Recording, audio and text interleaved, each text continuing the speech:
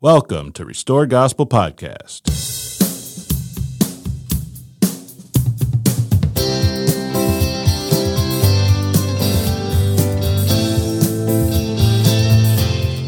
Welcome back. I'm Mike Barrett. I'm Corey Stark.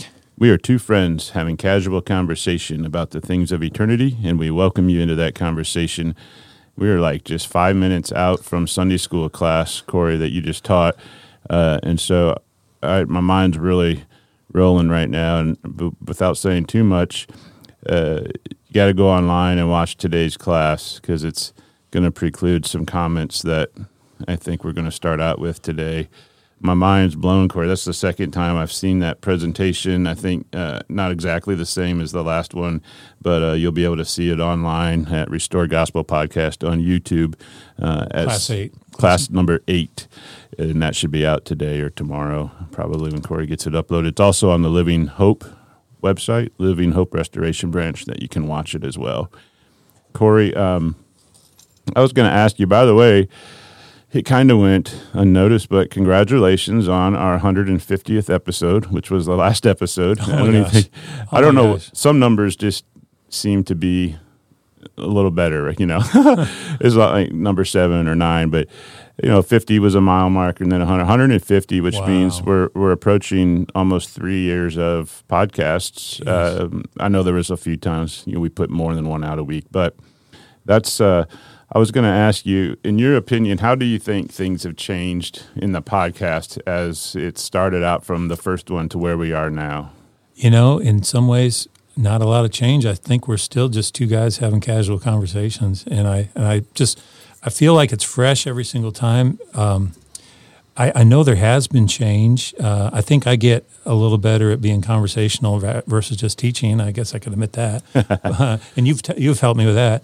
But we won't tell how many. If we counted the few podcasts that we cut out, we'd have at least 170 probably. There were a few of those. But there's an olive tree one hanging out there somewhere that we've never done. We need to do so many. That's a challenge to do that topic over the air without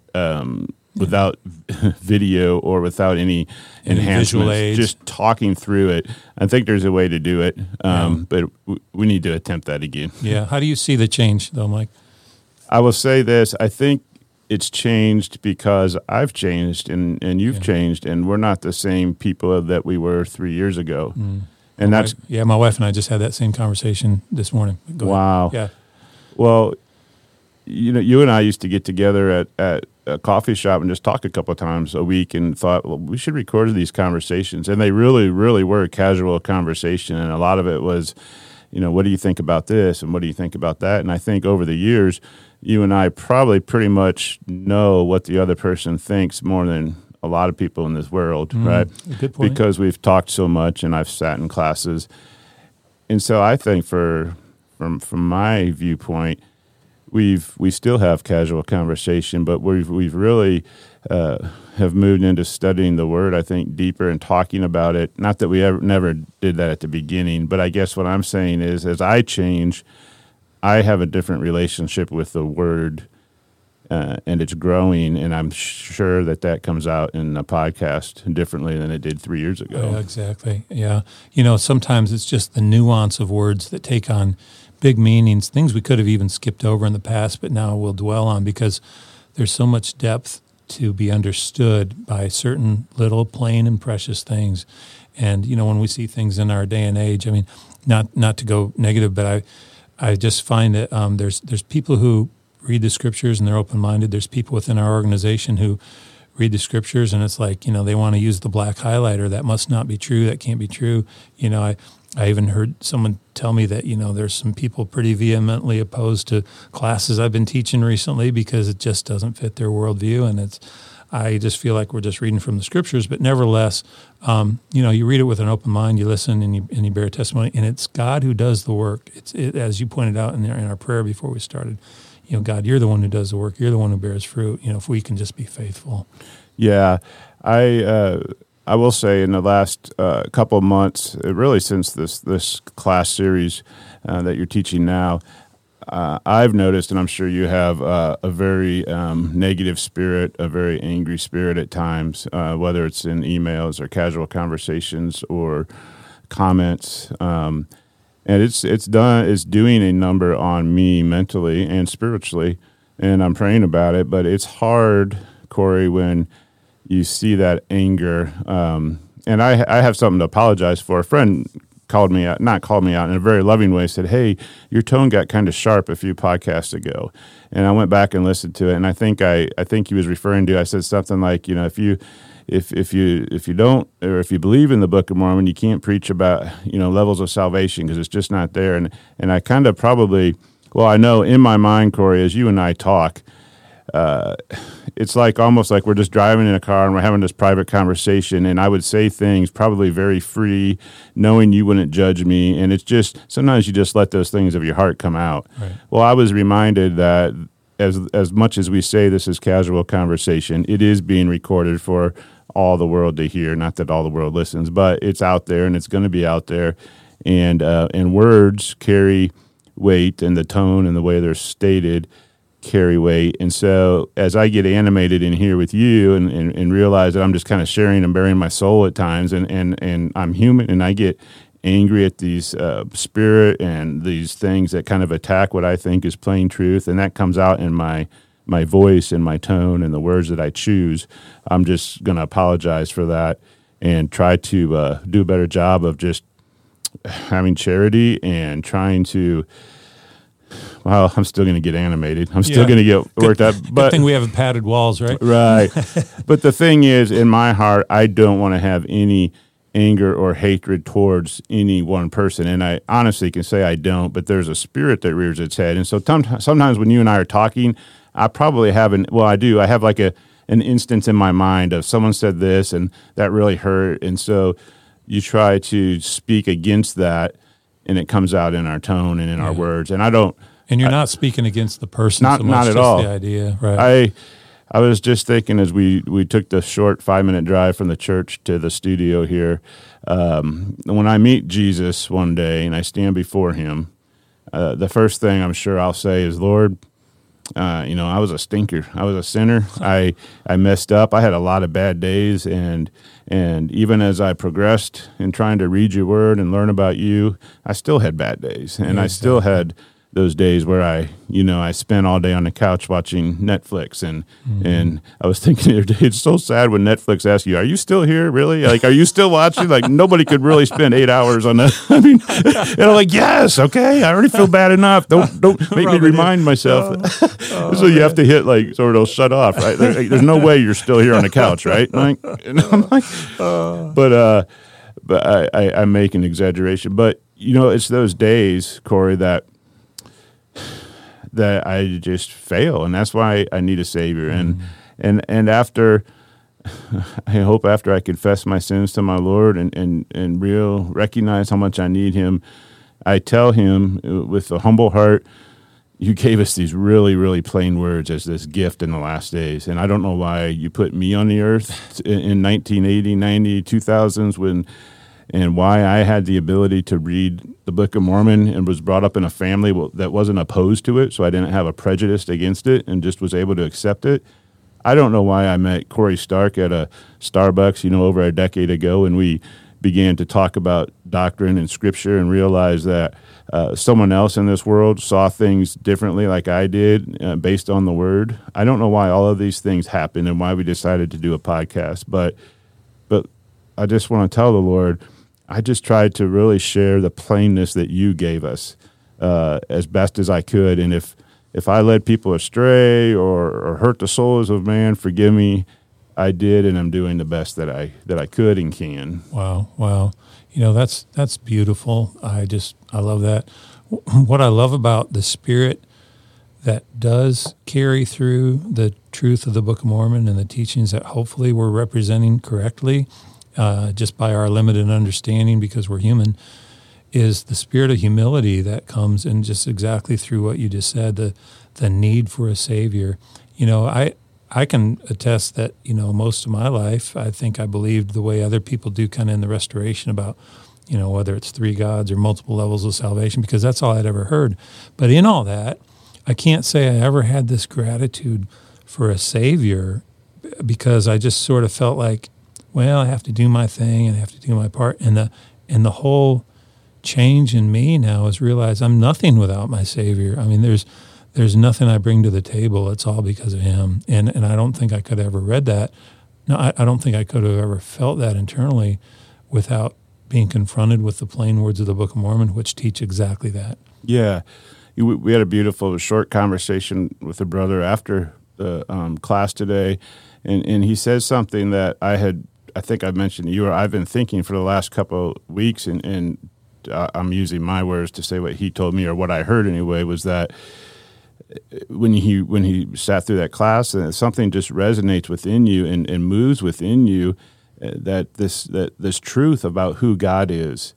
And we just sat through a class, Corey, that was PhD level, in my opinion. It was the amount of work and research you've done, not lifting you up, but that wasn't a class that came together because you read an article on the internet this week. It was months and many books of study and reading over the past year,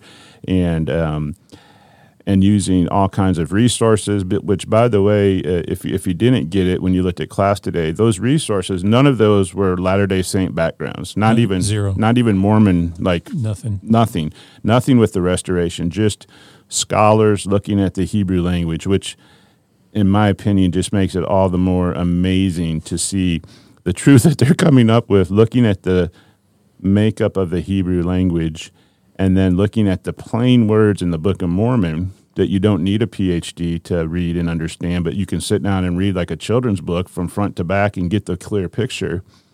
How amazing those things are. They're identical. But what God said is, and what I love quoting Nephi now, when his heart was sad because he says, I've told you things in plain words, even as plain as words can be. And so when we look at the Book of Mormon and its message, it says exactly what you were teaching today, that the Hebrew language has said for thousands of years and how it's morphed into what it is today. But the Book of Mormon says it very plainly and simply. And when we stray off that straight and narrow path of those plain and simple words and walk in crooked paths with our own opinions about who God is and how do we explain who God is, that's when the Book of Mormon loses its power and its message, its simple message. And people, I think because we talk about the nature of who God is, Corey, that we get sometimes attacked, sometimes honest seeking of answers. And I don't feel like my response, I feel like my only response is this: who am I to tell you about the nature of God? Exactly. I can read in the Book of Mormon that there is, as you've pointed out, a very fluid, very identical story and telling of who God is by all the major writers.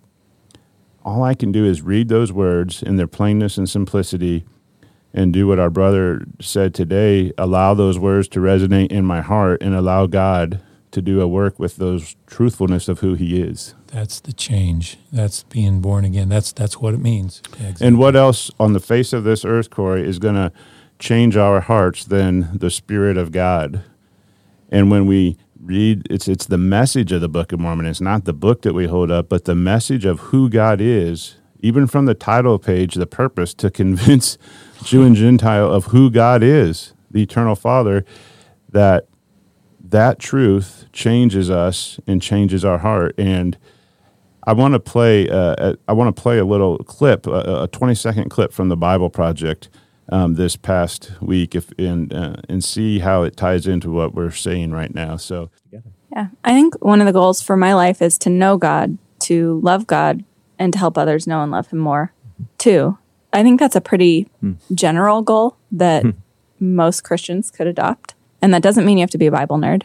It doesn't mean you have to do a quiet time. It means you value knowing who God is, and that does mean familiarity with the biblical story to some extent. But it also means finding ways to connect with Him that don't have to just be reading Scripture. It could be, like for me, I love prayer walks. It's really hard for me to sit down and just focus, but I love like going on a walk and praying or thinking or reflecting with a friend about Scripture. Or I don't think it has to look the same for everyone, but knowing God and loving God, receiving His love, I think is a really important part of the Christian life. We're talking about two people that have PhDs in Christian studies and have gone through. I think Tim Mackey's major was Hebrew, and that's why they're so good at it. Which, amazingly enough, your thing today on Genesis and John, they've completely talked about the same exact thing. How John is speaking the language of Genesis again in his book. Which amazing that Bible scholars, nothing to do with the Book of Mormon, that they come to the same truths that you're coming to. But anyway, these two people. The whole vision of the Bible Project, they said, is to make Bible nerds, but to have it do its work within you. And Carissa just said exactly what was important to her. She said the whole purpose is knowing God, knowing His love, and then sharing that with others. And knowing God's love it's not separate from knowing Him. Like, I feel loved by this great entity out there somewhere. The more you know who God is as He reveals Himself to you, His very nature, it changes who you are, and you realize how loved you are by Him. You then share that love with others. And she just nailed it. That's the purpose. It's not even always sitting down reading, but just walking and meditating on the Word. Becoming, they said, becoming Bible literary meditators is what they want to do. Is the culture is just knowing that His Word changes us, and she just said it. That's it. And then we become firm and steadfast in that. That's this faith that's turned into action. That now we want to make it our calling. We want to fulfill whatever God's will is because of that change, and not just believe it and think about it, but be it. And so when people come and say, you're teaching, the one God theory, or it's like, it's not the one God theory. You can call it what you want to call it, but we're just trying to meditate on who God is and who He reveals Himself to be. And the goal in Corey, I don't think we can restate this enough. The goal is not to find unity by trying to get all 20,000 restorationists or however many are left on one side of the aisle that says, okay, God is one being, not two separate, personages or two separate beings, whatever our clumsy language says. That's not the goal. That's accomplishing absolutely nothing to get a bunch of people to believe the same thing. It's our hearts being changed by people who are coming to know who God is as He reveals Him to you. That's the goal. Yes. And I was going to mention after class 2 weeks ago, we didn't have class last week, but two different people mentioned after class, totally independent, but said the same thing. They said, while you're teaching, it occurred to me that our works aren't this thing that we just, make this list of, but our works become the result of that new outflow of God's change in us, and then our works become the result of that change, and that's the evidence that becomes either we've got it or we don't, and it can be on any level or any response, but that we're totally committed, that we're totally changed because of that. That's what the change of heart means, and it's not just I read so many scriptures or I said so many prayers. It's that I became someone different because of that. Yeah, I was thinking. The works, when we talk about that word, works, we, as the Bible Project pointed out, you had the law of Moses that just gave you a way to act from sun up to sundown and all kinds of do this, and this, don't do that, and this is how you become righteous. The better you can follow this, that's the better, godly person you are. Do we really want a list of, can you imagine if God gave us, quote, like a New Testament law where it says today you're going to, you pray at sunrise, at noon, at sunset, you give, this much money to this many people and only have this much money in your bank account at any time, and had all of these lists of, quote, works. I think that there's a really vague gray area on purpose because, as pointed out, I keep referencing the Bible Project, they said, we're supposed to take on the character and the traits of God so that we don't need a list. And when you have this idea of works, number one, I think our mind all goes to a different place based on our prejudice on how we've read Scripture and what we think about Scripture. But I don't find a huge list anywhere in the Book of Mormon that says, here's 50 things you need to do. Right. or even in the New Testament Bible, here's a list of things you need to do. And really, it always comes back to this salvation issue. And we were going to talk today about the atonement. Is it enough? Is it all? When you start adding in levels of salvation, where's the specifics that say this is what you need to do to be at this highest level? Or exactly. How could that be just this nebulous thing that you can't find out? You just have to accept whatever comes your way. That doesn't seem fair at all. No, and when we talk about the changing of the heart, how can I have a couple scriptures, because I want to read the scripture and say what the Word says about that, because I think it's very, very clear that's so tied into the changing of the heart, what you believe about God and who He is. You taught a class today about different words for God, that they mean justice and mercy, and one's male and one's female, and the God of authority and strength, and how that's the masculine and the female, all of these things describing who God is. The more that you read those things, and then you go back to the plain word of the Book of Mormon, it shapes how you see your Creator, and what it comes down to me is how you exercise faith in Him. Yes. Because if you can't exercise faith unto repentance, then the blood of Christ can't claim you. The Book of Mormon is very, very clear on that. So I was reading this week, Corey, in Alma, in the Book of Mormon, I came across this scripture, and I don't even remember the book that it was in, but you'll know probably when I start reading it. But it says, it was Nephi's vision, I believe, part of it. But it says, the angel said unto me, look, and I looked and beheld 3 generations pass away in righteousness, and their garments were white, even like unto the Lamb of God. And the angel said unto me, these are made white in the blood of the Lamb, because of their faith in Him. And I started pondering on that, and I thought, how intricate, you're made white by the blood of the Lamb, not just by His blood, but by your faith in Him. And what does that look like? And you talked about faith today, being action, being, from the east. The firmness and steadiness to do His will. It's the you're making up in your mind that you're going to do God's will no matter what. It's that decision that becomes the result, which faith is. So that scripture was from 1 Nephi 3. So I asked that question, and I don't know how I got onto it, or maybe I searched on something, but Alma 16, verse 2:16 is the answer to this, because I wrote down questions. How do you have faith in Him? What is that faith? How does that faith work? Because we're told we have to have faith unto repentance. Right. And I remember when John Owens was on sharing his testimony on Stories of the Saints, he said when he had his experience with God, the first thing he did was pray to Him for the faith to repent. Isn't that beautiful? Isn't that something? Isn't it? Wow. What a perspective. Yeah. So when you read Alma 16, verse 2:16, it says, this being the intent of His last sacrifice, to bring about I love this language, the bowels of mercy, which overpowereth justice.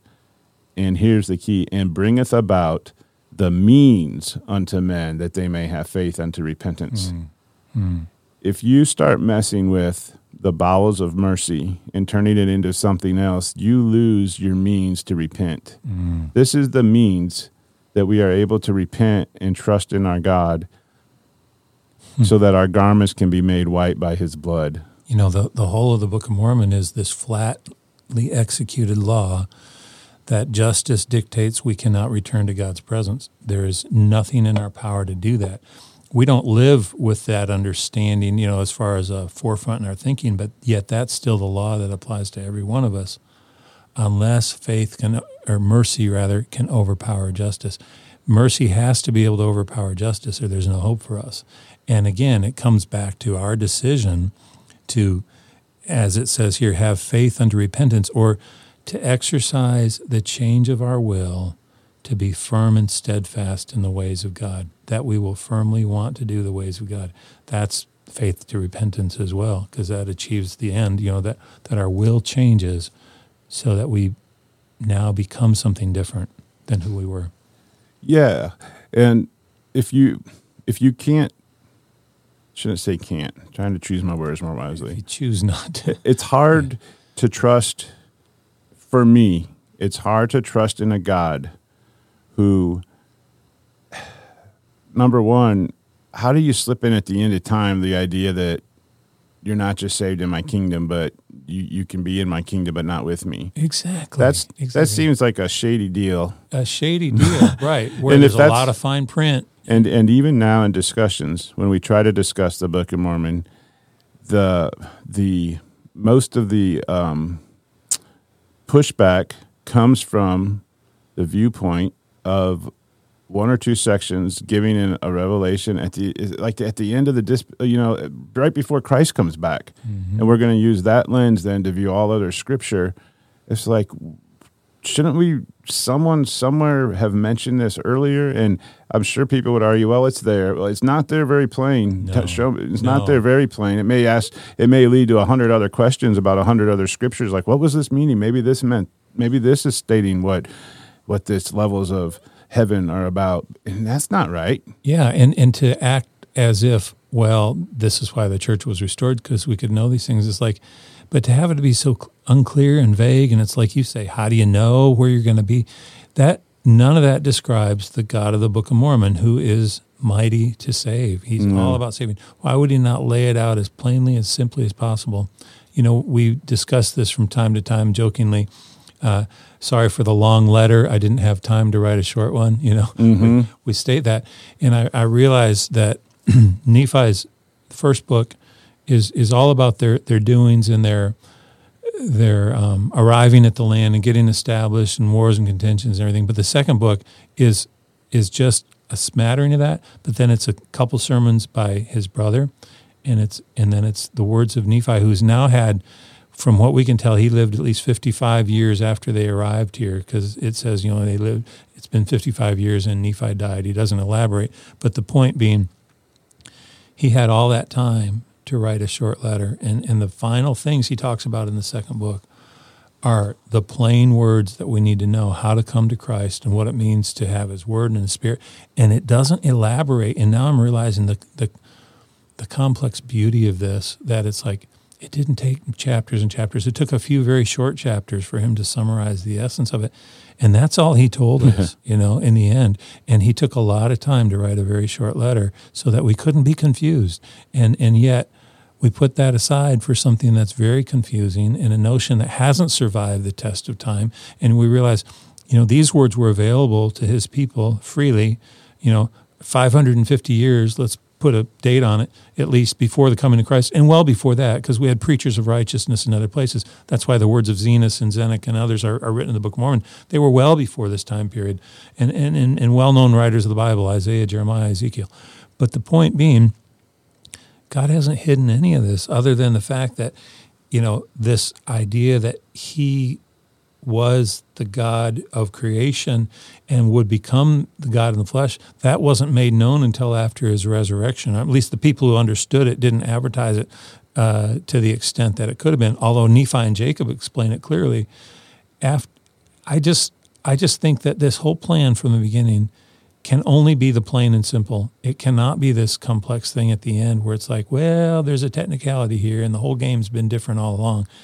No, that's all wrong. That's completely wrong. What's true is the beauty of the simpleness of it. It's got to be that. It has to be.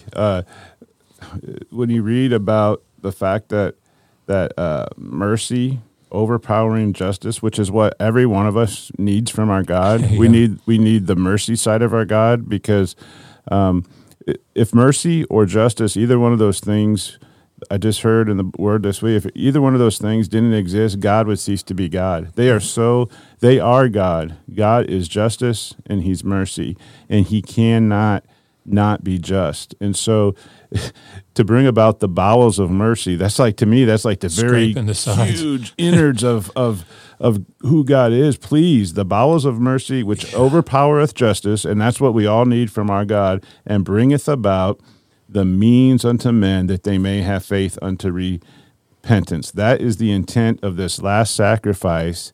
And what is that last sacrifice, Corey, but the atonement? Exactly. And that's how he states it.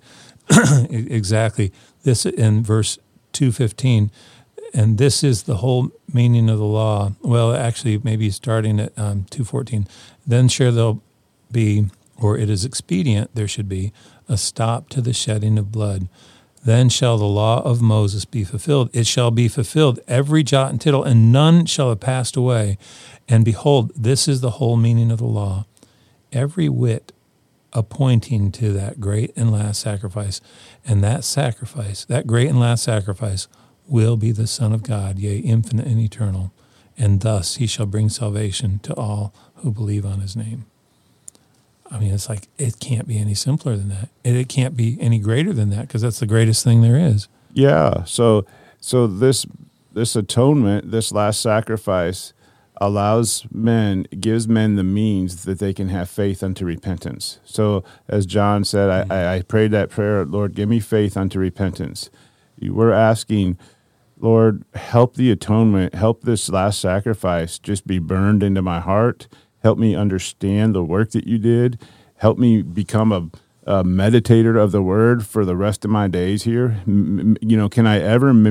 It's not like I don't think you spend 40 hours one week on the great mediation, the great condescension of God, and all of a sudden it's like, okay, I understand the atonement now. The book's closed on that. I think it's a lifelong appreciation, a joy, an increasing love for your God, which leads to an increasing love for your fellow man, which leads to repentance, which leads to becoming more and more in his image. And I'm thinking of the words, the increasing humility from it all. Humility, where being overwhelmed by this. Yeah, where people can lash out at you and attack you for trying to teach the word, and you don't get angry at them, and you don't use a sharp tone in a podcast, but your love for your God just continually increases. That's the journey, and that's where when we start talking about works, it's like if I'm cut off in the middle of that journey because I get hit by a car somewhere, then hopefully the blood of Jesus atones for my sins, and that maybe that was a day I binged Netflix for 8 hours, and is that the some part of my life, or is that, as my wife said driving home from church one day, she goes, that was the best you that day, and you got to trust Jesus to make up for the rest. Yeah, really. I mean, if each one of us was allotted 60 years on this earth, this big ball of dirt, and we could all perfect ourselves in those 60 years and be walking humbly and perfectly before God, and that was it, then that would be a pretty great thing. But how many? I'm going to probably go on my deathbed sitting on the last day of my life here in some way, shape, or form, and I'm going to need Christ to heal me and to save me. Exactly. Oh, that's just so true, and that promise of salvation is assured for those who repent and come unto him, and as many times as we repent. I mean, how does it get more beautiful than that? I just can't. I can't see it any other way, ascribing to some other unknown of salvation, some other mid-level, some other, well, you did okay, but you didn't do as good as someone else. It's like, none of that even makes sense in light of an eternal, infinite God. It can't be, because it becomes a finite salvation. Right. And in your class today, showing even the very beginning words of how God in Genesis is talking about the tabernacle connecting God to the earth, and we know that Jesus did become that tabernacle. When the temple was no more, Jesus became that the scroll or the big blanket that was I'm using the worst words possible. yeah. The blanket that was in between the Holy of Holies was ripped. Right. There was no more separation. And so I wrote these words, reading how 3 generations passed by and were white by the blood of Christ. And how did this happen? How do men have faith unto repentance? By trusting that the sacrifice, the atonement, that mercy overpowers justice. That allows me to begin my journey with God, trusting and relying wholly upon the merits of Jesus, who's mighty to save. And man, when we stray off that straight and narrow course and start interjecting our manly wisdom and asking hundreds and thousands of questions about, well, what about this? And what about this scripture? And what about works? And what about, all of these things? I just can only refer back to the plain message in the Book of Mormon and not apologize for that, but that's the best I can do. Yeah. I have no wisdom in myself. Yeah. Wow.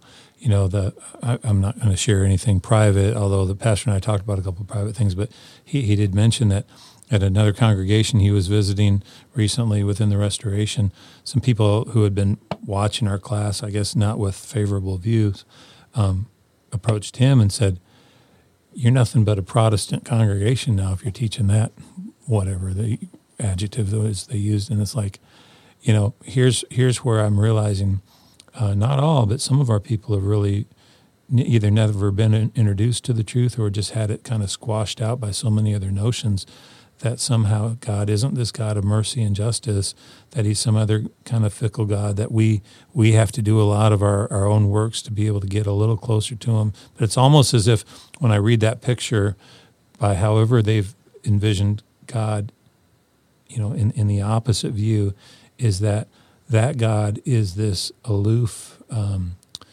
doesn't communicate a lot with people kind of God, isn't really on our side so much. It's like he's made some rules, and if you can figure it out, it's pretty complicated, but some of you will make it to me, a lot of you won't, most of you won't, but I'll still call it salvation. I mean, it's all these things that the Book of Mormon doesn't teach. It's all these attributes that are made up in the minds of men that somehow satisfies their need to feel like, well, it's partly on Jesus and it's partly on me. It's like, no, it's completely on Jesus, and in the sense it's completely on me, we have to realize what these responsibilities are. The responsibility of Jesus was this great atonement. It was the sacrifice. It was the thing that made the difference so mercy could overcome justice. And as you pointed out already, if mercy could not overcome justice, there was no hope for anyone, anything. God would keep on being God because he's not breaking his laws of justice. He's offering mercy to us in a way that can equal and overwhelm justice. Overpower it. Right. But it takes our will to change. And that's the key. That's what our works mean, is that our works demonstrate if our will changed. And when I look at the will of people, even in the church, it's pretty obvious whose hearts have been changed and whose are stuck in the old ways. It becomes more apparent. I was going to ask you, but I want to mention something, and then remind me to ask you this question, because I'm going to say the question so that we can come back to it. I want to talk about reading behind those comments and what is going on. What is that really saying? So stay with me on that. But yeah. I wanted to say this: how cool is it that our God, who is a God of justice and mercy, did this great condescension. Exactly. I just thought of it. It just hit me in as we were talking. He has this great condescension. I'm going to take on flesh and blood so that it's not like it's just so that my mercy nature will overpower my justice nature. Exactly. And what I have to do to allow that to happen is I'm going to take on flesh and blood. And I'm gonna not sin. To be the creator of everything, and then to limit yourself to pain and emotional and physical, and to come down in flesh and blood and walk on this earth with your creation. It's like, Corey, I'm going to go be an ant for a day and learn how to build ant holes and crawl around on the bricks and try not to be stepped on. Right. That's okay. I know that's a silly analogy because God's great love for us, we are so much more valuable than ants. But it's like he's just the condescension is another thing that you can meditate on for your entire life and try to have it revealed and it be appreciated in a greater way, leads you to greater love for your God. So that's why that question posed to Nephi comes probably as we read it without enough emotion, when that's the first question that the messenger asks Nephi, other than, hey, what do you want to know? He says, I want to understand the interpretation of my father's vision. And as he shows him some things, he says, hey, what do you see? I see this vision of this young girl. Fair above all, a virgin. Fair above all, virgin, fair above all. And then he asks the question, the ultimate question, knowest thou the condescension of God? Do you realize how this God, the creator of everything, is going to come out of her womb, and be a human like you? I mean, it's like, oh my gosh. And from my viewpoint, that's what God is saying is, in order for my mercy side to overpower my justice side, I'm going to have to become like one of these and die and allow them to kill me. Exactly. I'm going to have to die on this altar, and my blood will then atone. And there's no other way. There's no other way. And And it can't be told by any other story of our own making. That's the thing that gets me. And so, we've had word said and stuff. You're leading people away by a simpler gospel, with less truth, and and perhaps even leading them to hell. Yeah, we've been accused of that. If you're if telling people that the atonement is all, that is what God did to save your soul, and you rely on His merits, and that takes me to hell, then I did my best. Because in my mind, what really destroys people is when you add something more than our God taking on flesh so that His mercy side can overpower His justice side, and that atonement isn't enough. And so people say, well,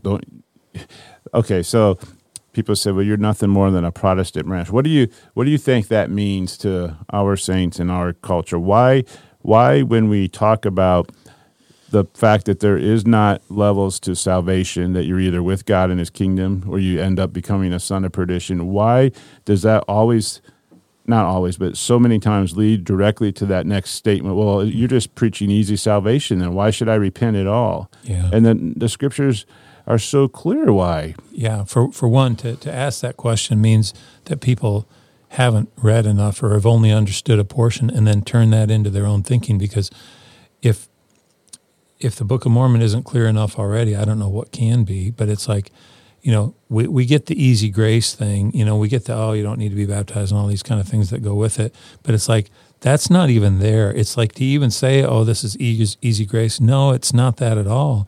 It's strict, straight, and narrow grace, which has been the only grace that's ever been offered. There's one way to God, and there's one way to return to Him, and that is by our change of heart. And then we witness that through our baptism. We witness that by being led by His Word, guided by His Spirit. And those are these things that, if we endure to the end, make grace applied to us, where all of our sin, as you said, I'll probably have sin on my deathbed too, but I count on this Savior because of this atonement for us to have made the difference. And if there was anything I could have done outside of that, He would have told me, but He didn't. And that's why the writers of the Book of Mormon are so clear and almost terse to the point where they don't add a lot. They don't embellish this at all. They just say, you need to bow down and worship Him. And those comments, I don't know who... I've heard them made to myself many times, and I'm not negatively trying to put anyone in a negative light that's asked that, because I've asked that same question to myself, but I want to say this correctly. The very fact that question comes up so quickly when you start talking about, there being one kingdom and one place in eternity, and that's at the right hand of God, or you are cast off, as the Book of Mormon says. When you bring up that simplicity, why the follow-up is always, well, that's just what the Protestants teach, or that's just easy believism, or that's just, the mainstream Christianity gospel. And I think the fact that those comments come up is the result of teaching levels of salvation. And that because you're asking those questions means that we don't get the gospel at all, or those questions would never be asked. Like, well, why repent at all then? Right. Well, exactly. The fact that you ask that question is because the whole gospel to you is a story of, I'm going to do my very best so that I can get the best reward, and that's why I repent. Yeah. It's nothing about, because living close to the, knowing who your God is brings joy in your heart, and understanding the condescension. Yeah. And so I think, as I said, our minds go places when we hear the word, well, are you not saved by your works? It's like, yeah, my work is what we've talked about. It's like reading the Word of God and meditating on the Word of God and keeping my mind out of the world and placed on my Savior. Are those not works? Those are the works that I find we're told to do in the Book of Mormon. And you enter in at the way, and you walk in the way, and it's very straight. and it's very narrow and it's very specific, so that you, like you said, you can stay in the grace of God. That requires a whole lifetime of, if you want to use the word works, I see it's a whole lifetime of an attitude. It's a whole way of living. It's called the way. The way. The way is a life of works, man. It's a way of, the way is your God is everything. Your pursuit of your God is everything. Your desire to be with your God is everything. Mm-hmm. If that is not a life of works, I don't know what is. But the fact that we have to have this question come up, well, then what about your works? And what works do you do? That we're asking that, I think, is a result of this level of reward system, because it naturally, how can your mind go anywhere else? If you know there's a plateau or a hierarchy of places to go, how can you not ask, well, what do you need to do then? What about your works? You know, there's an interesting parable Jesus gives in the New Testament about workers, and the parable is like the master says to various people, hey, come work for me and I'll give you a penny. You know, work the day and I'll give you a penny. And they're happy because a penny was a good wage for a day's work. And then there's some people who come in at the last hour, and he needs more workers, and he says to them, hey, work for me for this last hour and I'll give you a penny. And there's apparently the people who are there all day are kind of miffed. And the people in the end of the day are happy. They don't have a reason to be miffed, but they feel like, hey, well, that wasn't fair. We worked all day, and these people came in at the end, and we all got the same wage. Well, the point of this, there's a couple points. One of them is that, as it's spelled out in the parable, God is a God of fairness. And he said, how was I not fair? I paid you exactly what we agreed on, and you're getting that. And I needed some more help, and I paid those people exactly what we agreed on. Why are you unhappy because I'm fair? And where I see this story going is, I wonder which of those players of the workers is us. I tend to think the restoration with some of these other doctrines has skewed towards the former, the people who felt like they were working all day and doing what they had to do, and yet there was these other people who didn't do nearly as much, and then they got the same reward in the end. And my comparison of this is simply to salvation, in that, you know, I feel like God in his mercy will end up being far more merciful than anything we can imagine, because I think, and I could be totally wrong, but I think it's going to go something like, well, you know, judgment, and again, this is just me talking, I'm not quoting the scripture here, but, you know, Corey, you had sin and you had these works, and I can see that your heart was changed. Guess what? All your sin is removed. And it's like nothing a lot more complex than that, because he can see the evidence that there was a change. Was I perfect? No, but he wants me to be perfect, and that's what he's going to do. He's going to perfect me in him. But you know, anyhow, I just see this as this. It's a simple judgment in the end based on our works, and it's like if our works proved we had a changed heart, all our sin is removed, and that's what happens. What's the scripture that says that the thoughts of men are evil continually? Yeah. I don't imagine that. Well, I just can't imagine getting to heaven, and like when I get there and when I stand before Jesus and I'm told that by his word that I'm carnal, sensual, and devilish, that the thoughts of men are evil continually. And I think what that means is, in context, that we always have a propensity to sin, and we're geared towards sin, and we're always fighting the battle against the flesh and hoping that the Spirit wins out, and doing what we can to allow the Spirit of God, you know, to reside in us so that the Spirit does win out. But man, I'm not going to get to my last day on earth having done more good things than bad things. I'm just going to be overwhelmingly sinful and filthy, and there's only one hope for me, and that's called the robe of righteousness, the cloak of purity. Yes. You know the scripture. Yes. I misquote. So that's what it is, man. You put on that robe of righteousness, which is Jesus Christ, and you want to talk about works? My works are filthy, and they're evil, and they're sinful, and I hope to have good moments of clarity in between those things where I'm almost maybe reflecting a little bit the nature of my Father in heaven, I hope. Mm-hmm. But when you're talking about holiness and righteousness and whiteness and brilliance more than the sun because of the holiness, and you look at me, even on my best day, I'm a filthy little creature. Exactly. I'm a filthy little creature. And so we talk about works and how good you did to get to whatever. Man, I got to tell you that it sounds like a low blow, and I don't mean to be, but I was told, what would you do, Corey, if someone said to you, you got to be careful what you're teaching and realize if you say something different, you're going against 190 years of culture of the RLDS Church and people that were righteous and men. What would you say to that? Well, for one, I'd say, brother, just keep reading the Word, because what we perceive as righteousness many times wasn't. And there's this propensity to believe that somehow anything that happened between 1830 and 1844 and was written down was somehow holy and true and just. And for one, it's not all that. Those people had as many sins and misgivings as we do. We've immortalized them, and we've sanitized our church history to unbelievable extents to just sort of accentuate the good.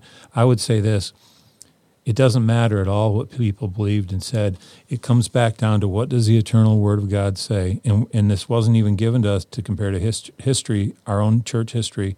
We can do it, but that's where we fall into trouble. I would say God has never said, hey, take my word and compare it to all the people before. All he said is that the people before have been praying, and their blood cries out to me that there will be righteousness served and that people will come back. But he's not ever, taking us down this path of, your forefathers were right. Again, these forefathers were the ones who in 1832 received the warning that you have rejected the Book of Mormon, and this whole church lies under condemnation because of that.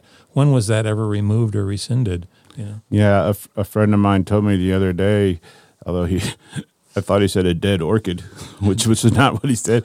He said the church is a dead orchard. Dead orchard. But think about that, and that's really, really hard to admit to, but it's like, well, if you want to say we're giving up 190 years of teaching, what is the fruit of that 190 years of teaching?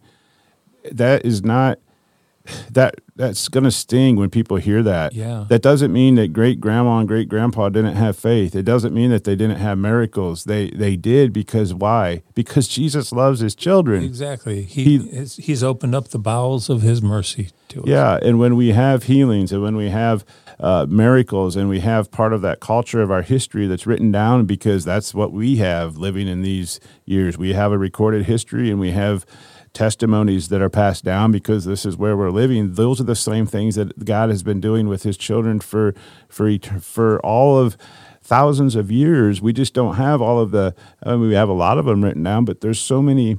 Okay, God, because you have these things doesn't mean that you're right. Exactly. It just means that you're loved by your Creator. It just means we have a merciful Creator. And that's where our hope is. And so it's really freeing, and it's okay to look and say, man, maybe we're at, as a corporate body, where we are because we weren't preaching a gospel that allows faith unto repentance, that allows our children to be excited about God, that the people are resonating and his Spirit is vibrant within us, and we keep our posterity, and the church is growing and it's flourishing because the Spirit is within it, and because the Spirit's present. We have the fruits of the Spirit.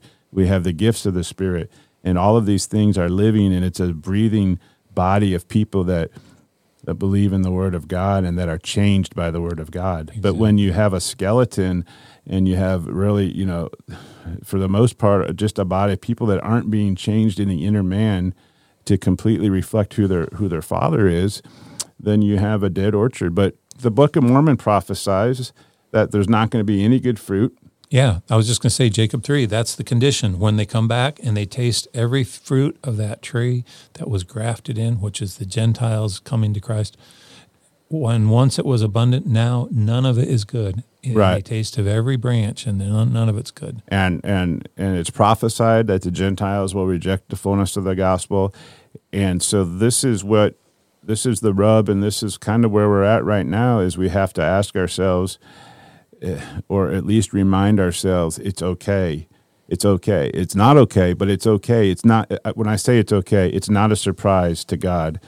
And the fact that there's no good fruit just means that there's great help that's coming, because what happened after after there was no good fruit, the servant says, I will go down, and becomes the Lord of the vineyard and works among us and makes all things right. And that's the coming of the Son of God, even Jesus Christ. Amen. Amen. That is it. You know, I was just thinking about this, what you just said, you know, that it's okay, because in there's a couple of places in the Book of Mormon. I'm so paranoid in my language now. It's like, okay, yeah, Mike just said it's okay to be sinful. No, it's like, what I mean is it's not a surprise. It's all within the plan of God, and He knows what's going on. Yeah, exactly. You know, there's several instances in the Book of Mormon where it doesn't matter how righteous or how pure the word came from. I'm thinking right now of Helaman in Helaman chapter 5, Samuel the Lamanite, his words on the wall. Or you have Amulek and Alma when they're being questioned by Zeezrom, and the plainness and simplicity with which they answer. In both of those situations, the response is that some people came and confessed their sins and wanted to believe them when they were baptized, but the majority were so miffed that they sought to destroy the people who were speaking the words.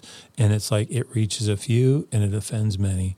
And so why it happened then, it's the same reason as now. It's because that's where our will comes in. We believe things for hundreds of reasons. That'll be the thing that we can never adequately explain. Why do these same words affect people to their core, to where all they can do is bow down and worship this God who condescended to us?